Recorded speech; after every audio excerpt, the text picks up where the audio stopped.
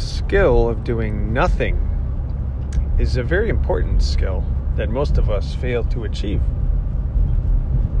Even myself tends to be, I don't like to use the word bipolar, although there's nothing wrong with the word in and of itself, but I tend to nap and sleep very well, but I also tend to have the ability to exert a lot of energy when necessary as well. So I'm kind of like at either extreme depending on what it is I want to do. There's times for being at rest and there's times for being at work.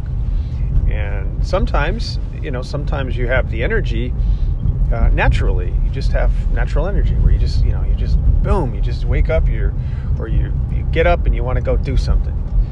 Other times you just don't feel quite like it. It's like, I don't feel like doing anything right now. So you have to sort of muster up the strength and muster up the ability to do whatever it is you want to do.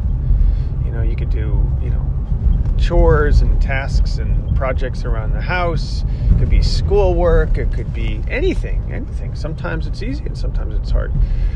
But my daughter pointed out, our youngest daughter, she pointed out how sometimes, she says, sometimes I just literally feel like doing nothing and I'm just comfortable doing nothing. And she has a very good point, because that's a skill by itself. We're raised to believe in a society that we always have to be doing something.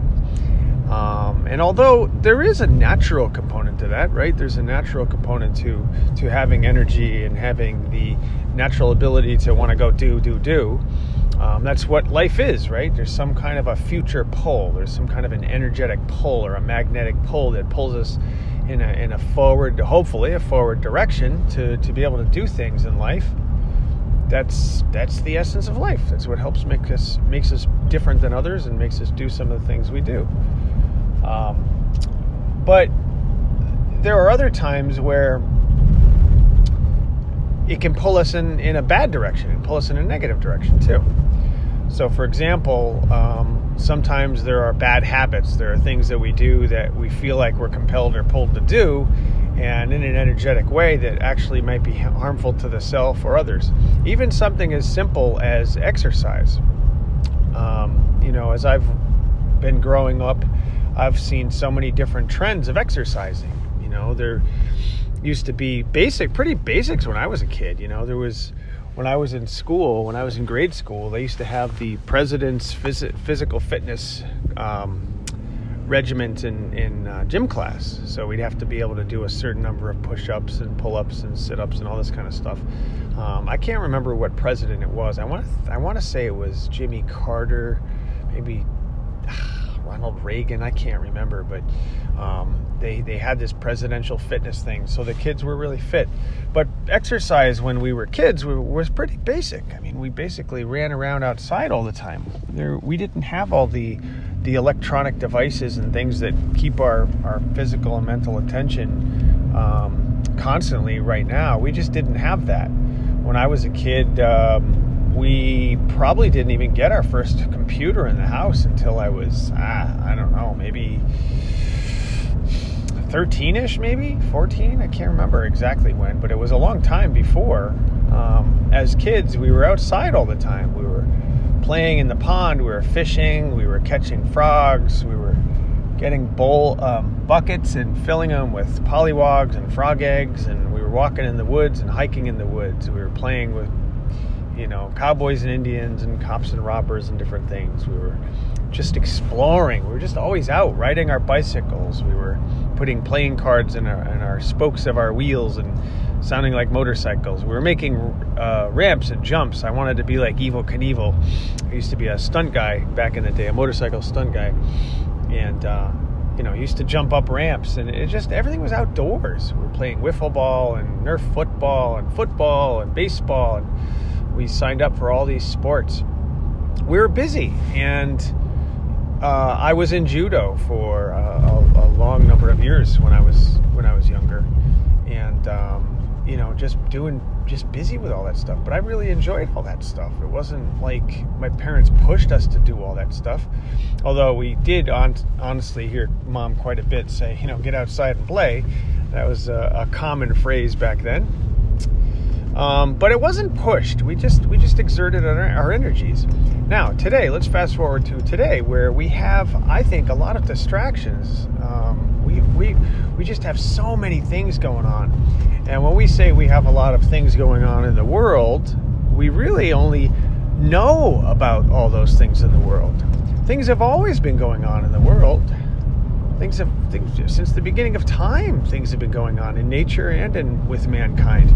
It's just that we have the ability now more than ever to know about those things and to tune into them regularly. And that has an effect on our energy. It has a great effect on our energy. And it also has a great effect on our disability to do nothing. Because sometimes we think, even sitting and listening to a podcast, for example, is doing nothing. But that's not true. So a question I'd have for you is, can you sit quietly in a chair, in a living room, in your bedroom, or even outside or whatever? Can you sit quietly for a period of time? And how long would it be before you start feeling the itch, I call it? You're uncomfortable. You got to grab at your phone. You got to check your email. You just feel this urge that you got to do something other than just doing nothing. And I'm guilty. I'm certainly guilty of that. It happens all the time. We just feel compelled to just to engage in things. We just feel this overwhelming sense that we need to eat something, drink something, see something, read something, or whatever, right? It's very difficult sometimes to do nothing. So what you have to do is practice that and give yourself permission to literally do nothing. Give yourself time. I mean, if you're a Bible-based person or a Christian-based person, you read the Bible, there's a reason that there are the 7 days of the week and the 6 days of creation. And then the seventh day was meant for rest, which is on Sundays, So religiously speaking, there's certainly a lot of writings on that kind of thing too. But principally, fundamentally, there's a time for being at rest. There's a time for being still. There's a time for just literally doing nothing. You don't have to do the dishes. You don't have to do the chores. You don't have to, whatever it is you think you need to do. There's times where you just need to give yourself permission to just relax.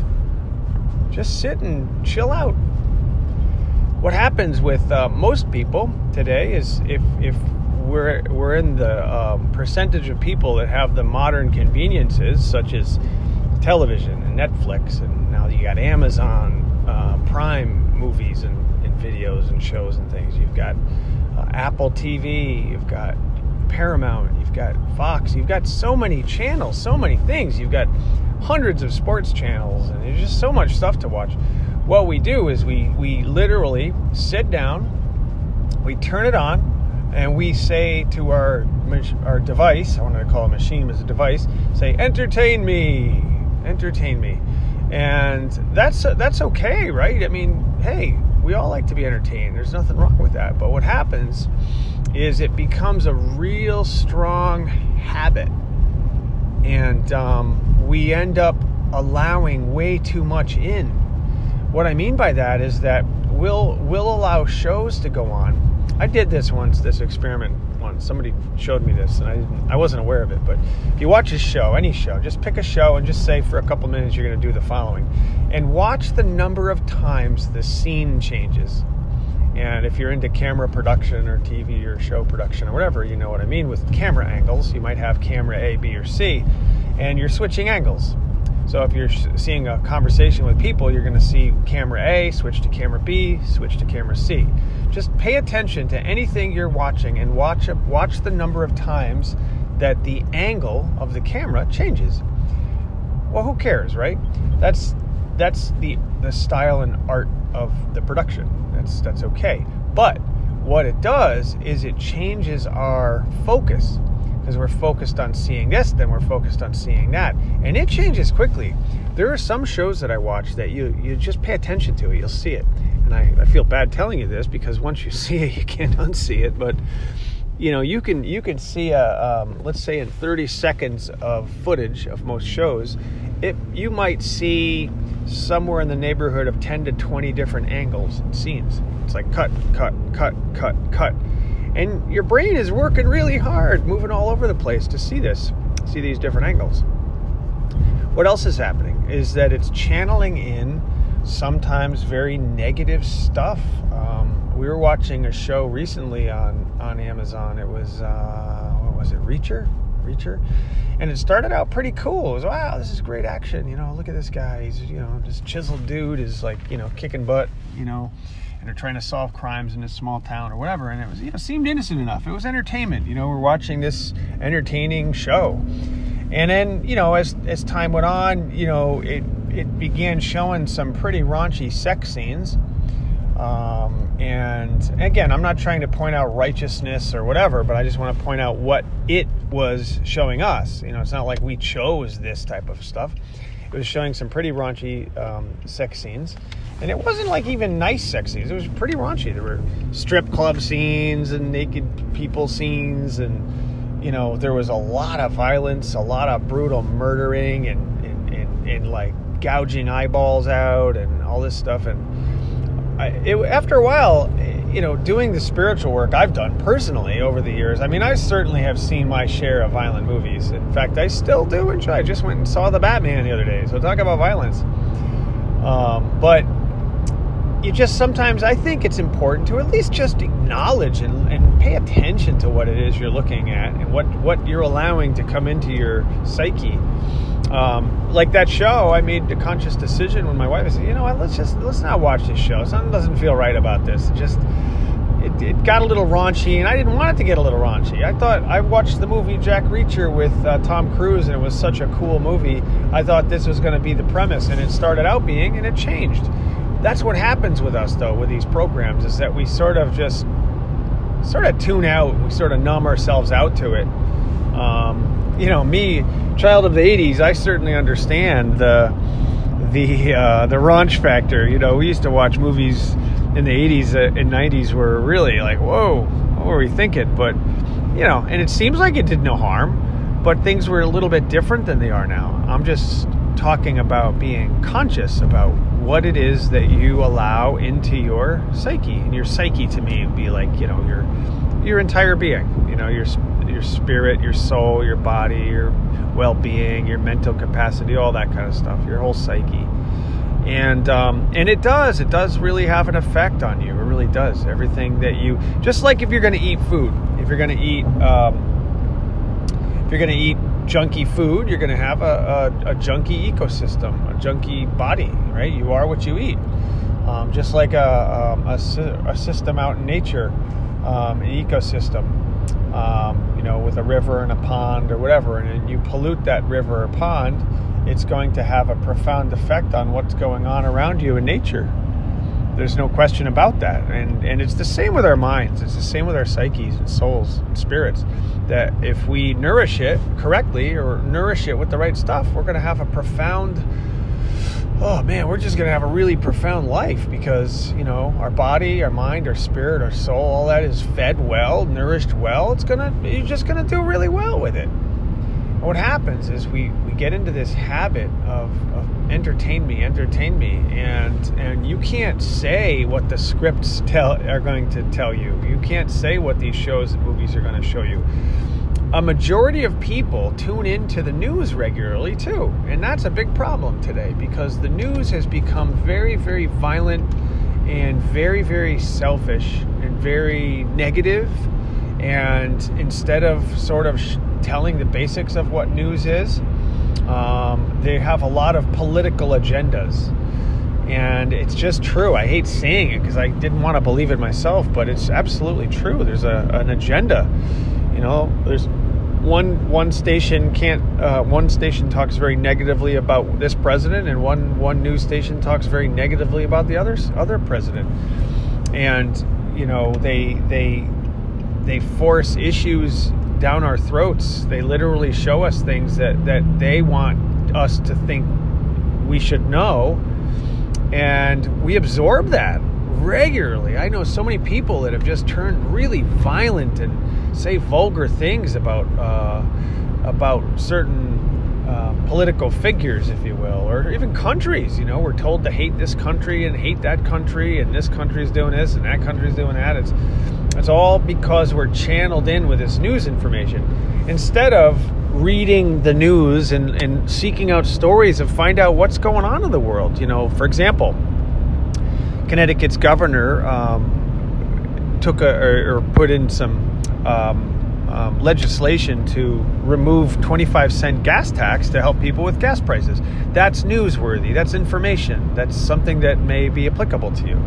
You know, maybe your local school district is incorporating a cleanup day that you weren't aware of. There's so many news, quote unquote, newsworthy stories. I read a story about the Great Garbage Patch, the size of Texas, I guess, out on the Pacific Ocean. The size of Texas, that's huge. A lot of garbage floating around in the water, and there's a company that's working really hard to help clean that up. That's really interesting news. It's newsworthy. You know, it's something that can contribute to our well-being and the best versions of ourselves, as I always talk about. That's newsworthy, and it's just become a real bad habit. Negative news and this culture of turn on our device and let it hypnotize us with this regular, daily, if not every minute by minute update of what's going on. And people that get, Twitter updates and Facebook updates and LinkedIn updates and all the different social media platforms that, tell us all this stuff that's going on in the world. We're inundated with it. Again, we forget how to do nothing.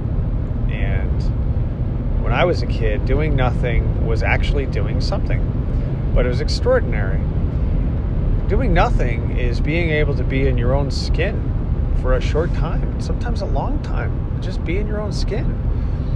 I happen to be an artist. That's something I've been doing since childhood. But I can sit and draw drawings and draw pictures or do paintings or do some kind of art, and I'm totally in a Zen moment. I'm just really in my spiritual space. Time can fly by. I don't really think much about things, and I just doodle away, and it's just an incredible experience for me. And sometimes that's integrated into doing nothing. Now, yes, I'm doing something. I'm doing artwork, but I'm not overdoing. I'm not trying too hard to make something specific sometimes. One time I did this painting, a digital painting on a tablet with a digital pen, and I was making a bluebird, and it took me hours to make this thing, and I was just relaxing. It wasn't forced, and it wasn't a lot of work. I wasn't mentally or physically exhausted afterwards, and it just was it's like meditation, and that's why meditation sometimes can be very rewarding, is doing nothing. You have to sit there and really focus on your breath, focus on the in-breath, focus on the out-breath, and recognize that when you have a thought, it's just a thought. That again is another skill, and the ability to focus on doing nothing. So remember, sometimes doing nothing is doing something, but it's very, very important. Very, very important sometimes to focus on doing nothing. So give yourself some time to do a little bit more of nothing.